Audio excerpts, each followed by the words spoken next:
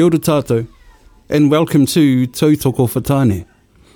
You see, this is a safe space for us as men to share our thoughts, our dreams and our aspirations, openly and honestly. So, come and join us. Tautoko for Tane. It's the podcast, T4T. You are tuning into Tautoko for Tane. My name is Bennett Pomana. And my name is Michael Saw. And we will be your hosts for today. Sure. Let's break it on down and just introduce who we are first and foremost. Like I said before, my name is Bennett Pomana. I am from Kei Te Taho Tōku Papa, Heuri no Te Aitanga Maha, ke me Ngāti Parau, Kei Te Taho Tōku Mama, Heuri no Ngai Tāmani Hiri me Rongwhakata, ko Bennett Pomana aho. So I'm from the coast, between Mahia and Manatuke, which is just south of Gisborne, and I am a father of, well, I'm a son first and foremost. I have 4 siblings, 2 brothers, 2 younger brothers, 2 younger sisters. I'm the mātāunga, the eldest, and I also have 10 kids. We have a blended whānau. That's cool. Ranging in ages from 27 down to 3. My name is, full name is Michael Taro Sangasua.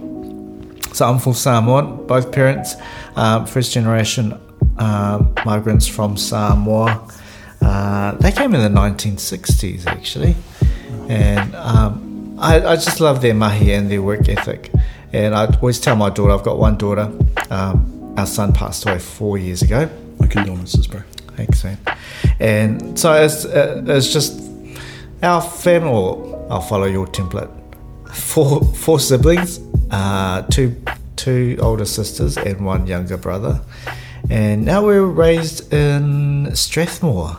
The 44? Yeah. So I shouldn't say my age, but back in the early 1970s. Yeah. So we're brought up in Strathmore, knew the hood, before it was the hood.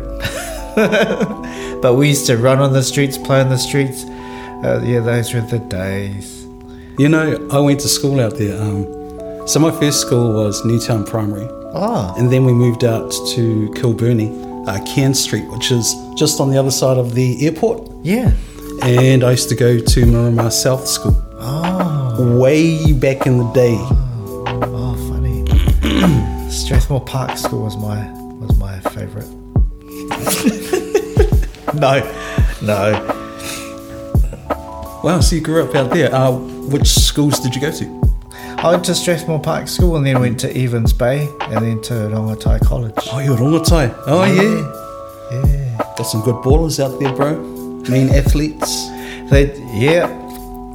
I think the last time they won McKevitt Shield was when I was there. That was 1989 or 1990. Whew. Yeah. Way back in the days. Yeah. What sports did you come up playing? Good question. I think mine was, I think my mates pinned me as individual sport player. So I played, even though I was Samoan, you can tell I was like a plastic Samoan, so I'd play tennis. I was good at running.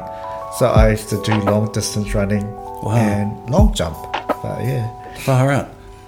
Oh, yeah. We moved out to Upper Hutt when I went to primary school out there, Brentwood Primary, Ferguson Intermediate, and then Upper Hutt College. I got into basketball because on our street, Ruahine Street, we had the likes of Sid Eru, who went on to play for the Warriors in New Zealand and league, play for Upper Hutt Tigers. Yeah. And then just around the corner in Rimataka Street, we had the Pōkai whānau. So we had Peter Pōkai up there. Yeah. And I hung out with his younger brother, Matt.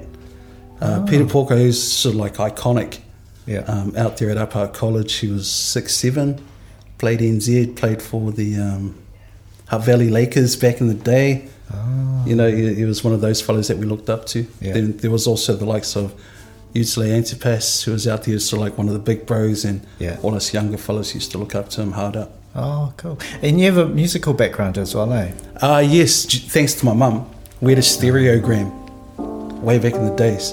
And Mum used to play her albums on there. An album that stands out for me was the Grease soundtrack.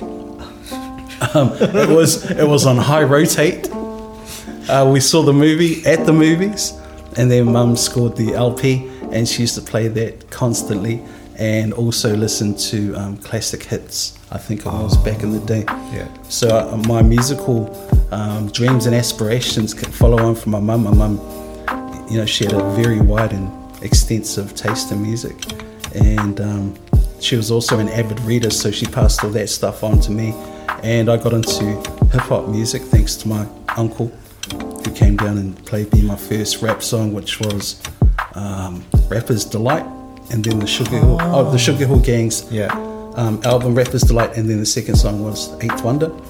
So I learned that word for word, and then from there on, I just wanted to do music. I wanted to be a rapper. Oh, and so you were in a group, weren't you? Yes, I was in the Up Up Posse. Way back in the days. We dropped the first hip-hop single, then hip-hop video, which was Year 2, and it was filmed at the Avalon Studios. Then we did our first album, which was called Against the Flow, and released that in 1987. I was 17. Wow. I was still at school. Was I at school? Yes, I think when I started with the Up Up Posse, I was 15. And I was still going to school. Then we started touring and stuff like that. So we'd go tour and then come back and go to school. Oh, that's awesome. Following that, we moved to Auckland, dropped the album, and then I went to Gisborne, and my nan's like, "Oh boy, you're looking really thin. You might as well stay here." So I stayed. Wow. Isn't that like typical about our aunties in whānau? When we're thin, is that you're thin, you must be sick. Yeah, straight up. And she didn't want me to go back.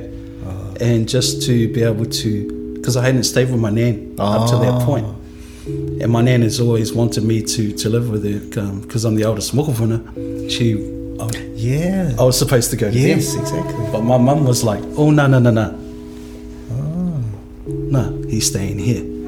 And so I got to know my nan. I got to, like all us mokopuna, as soon as we walked through the front door, we'd go straight to the fridge and then check to see what's on the oven. And that was it. I was there for 2-3 years. Wow.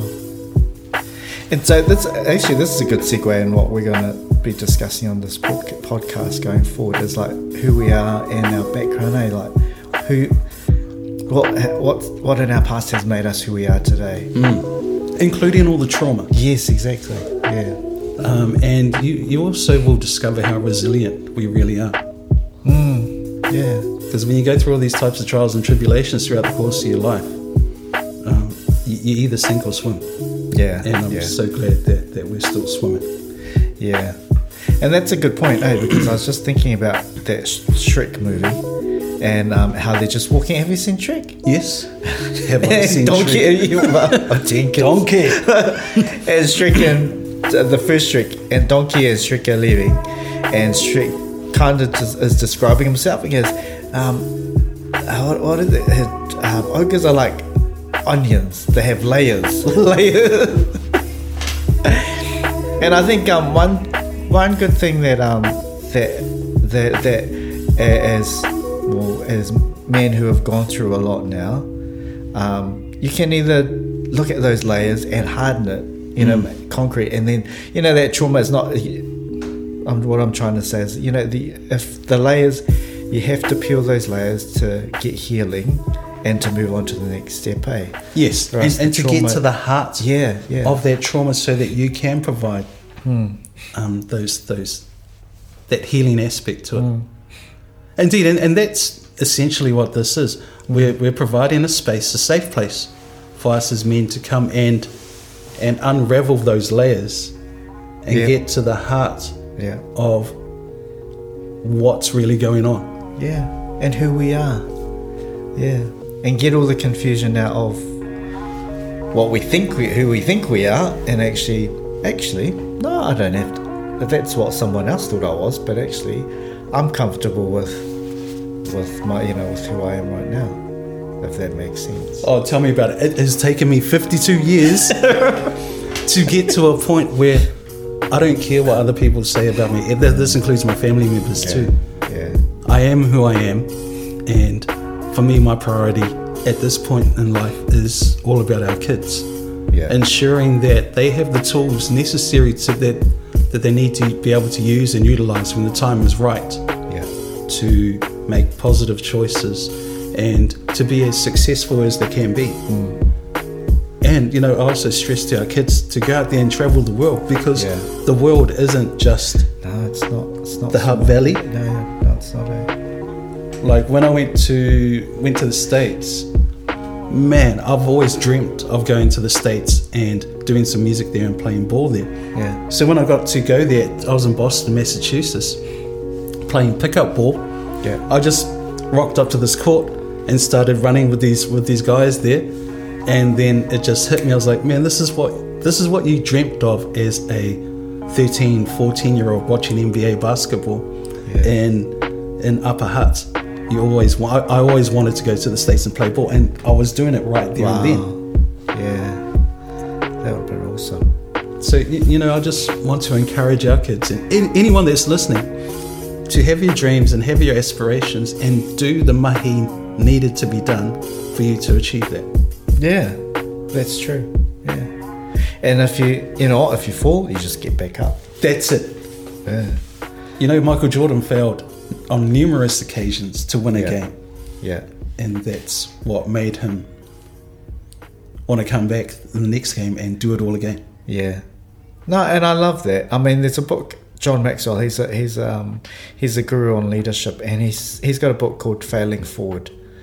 So it's always it's like people who think failing is you fall back. But actually the way to look at it is you fail forward, because you always learn from it. It's the best type of learning. Yeah. I encourage my kids to fail daily. Right, and I think, being a Pacific Island Māori, I mean, we love to now we're at the age where you can make fun of yourself and you don't take yourself so seriously, because life, we don't want to get too serious, but, we just take ourselves too seriously. And if you make a mistake, you make a mistake. And if you're around your cousins when you make that type of mistake, mockers, they will let you know about that for the rest of your life. Yeah. Kia ora, cuz.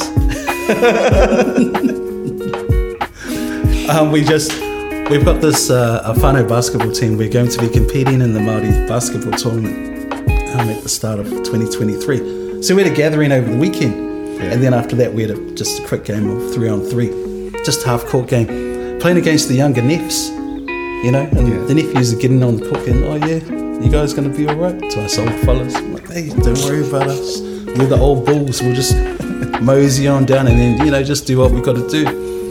But the thing is that these young fellas don't realise is that any type of move that we do it as efficiently as possible. Oh, yeah. Because we don't have enough, as much energy and exuberance of these youthful nephews. They're like 16 and 15. So, we just let them talk, and then when it got into the game, we just do a couple of little shimmies here and bump them off here and score on them. They're like, how'd you do that? Well, young fella, you'll find out. Yeah, exactly. Oh, that's funny. Wow. But yes, so that's what this T4T is all about. It's about us as men, as Tane. Just getting here and conversing, talking about that which pertains to us, which... Yeah, and I'm looking forward to it. Yeah. Unraveling the layers. Layer upon layer. How many layers do we need to go through? Yeah. But I'm looking forward to it. Yeah, I'm looking forward to it, because these days we do have an identity crisis, especially among our Tane. And I think it's a great time for us to talk to each other and build each other's confidence and say, hey, you're born for this time. You've got this. You got a whole group of guys and whānau who are in full support of you. That's cool to hear, right? You just keep evolving. Yeah. Keep living life. And keep striving. Well, check us out. We will be back again next week. There are more men that we're going to be conversing with. You'll find out more about those brothers in the not too distant future. But this is the first podcast. Yeah. Thanks for listening. Sure. Have a wonderful weekend. Or week. You were just tuning in to Tautoko for Tane. T for T. It's a brand new podcast that is men talking about what men do and sharing that space openly and honestly as well. So check it out on a weekly basis right here. T for T. Tautoko for Tane.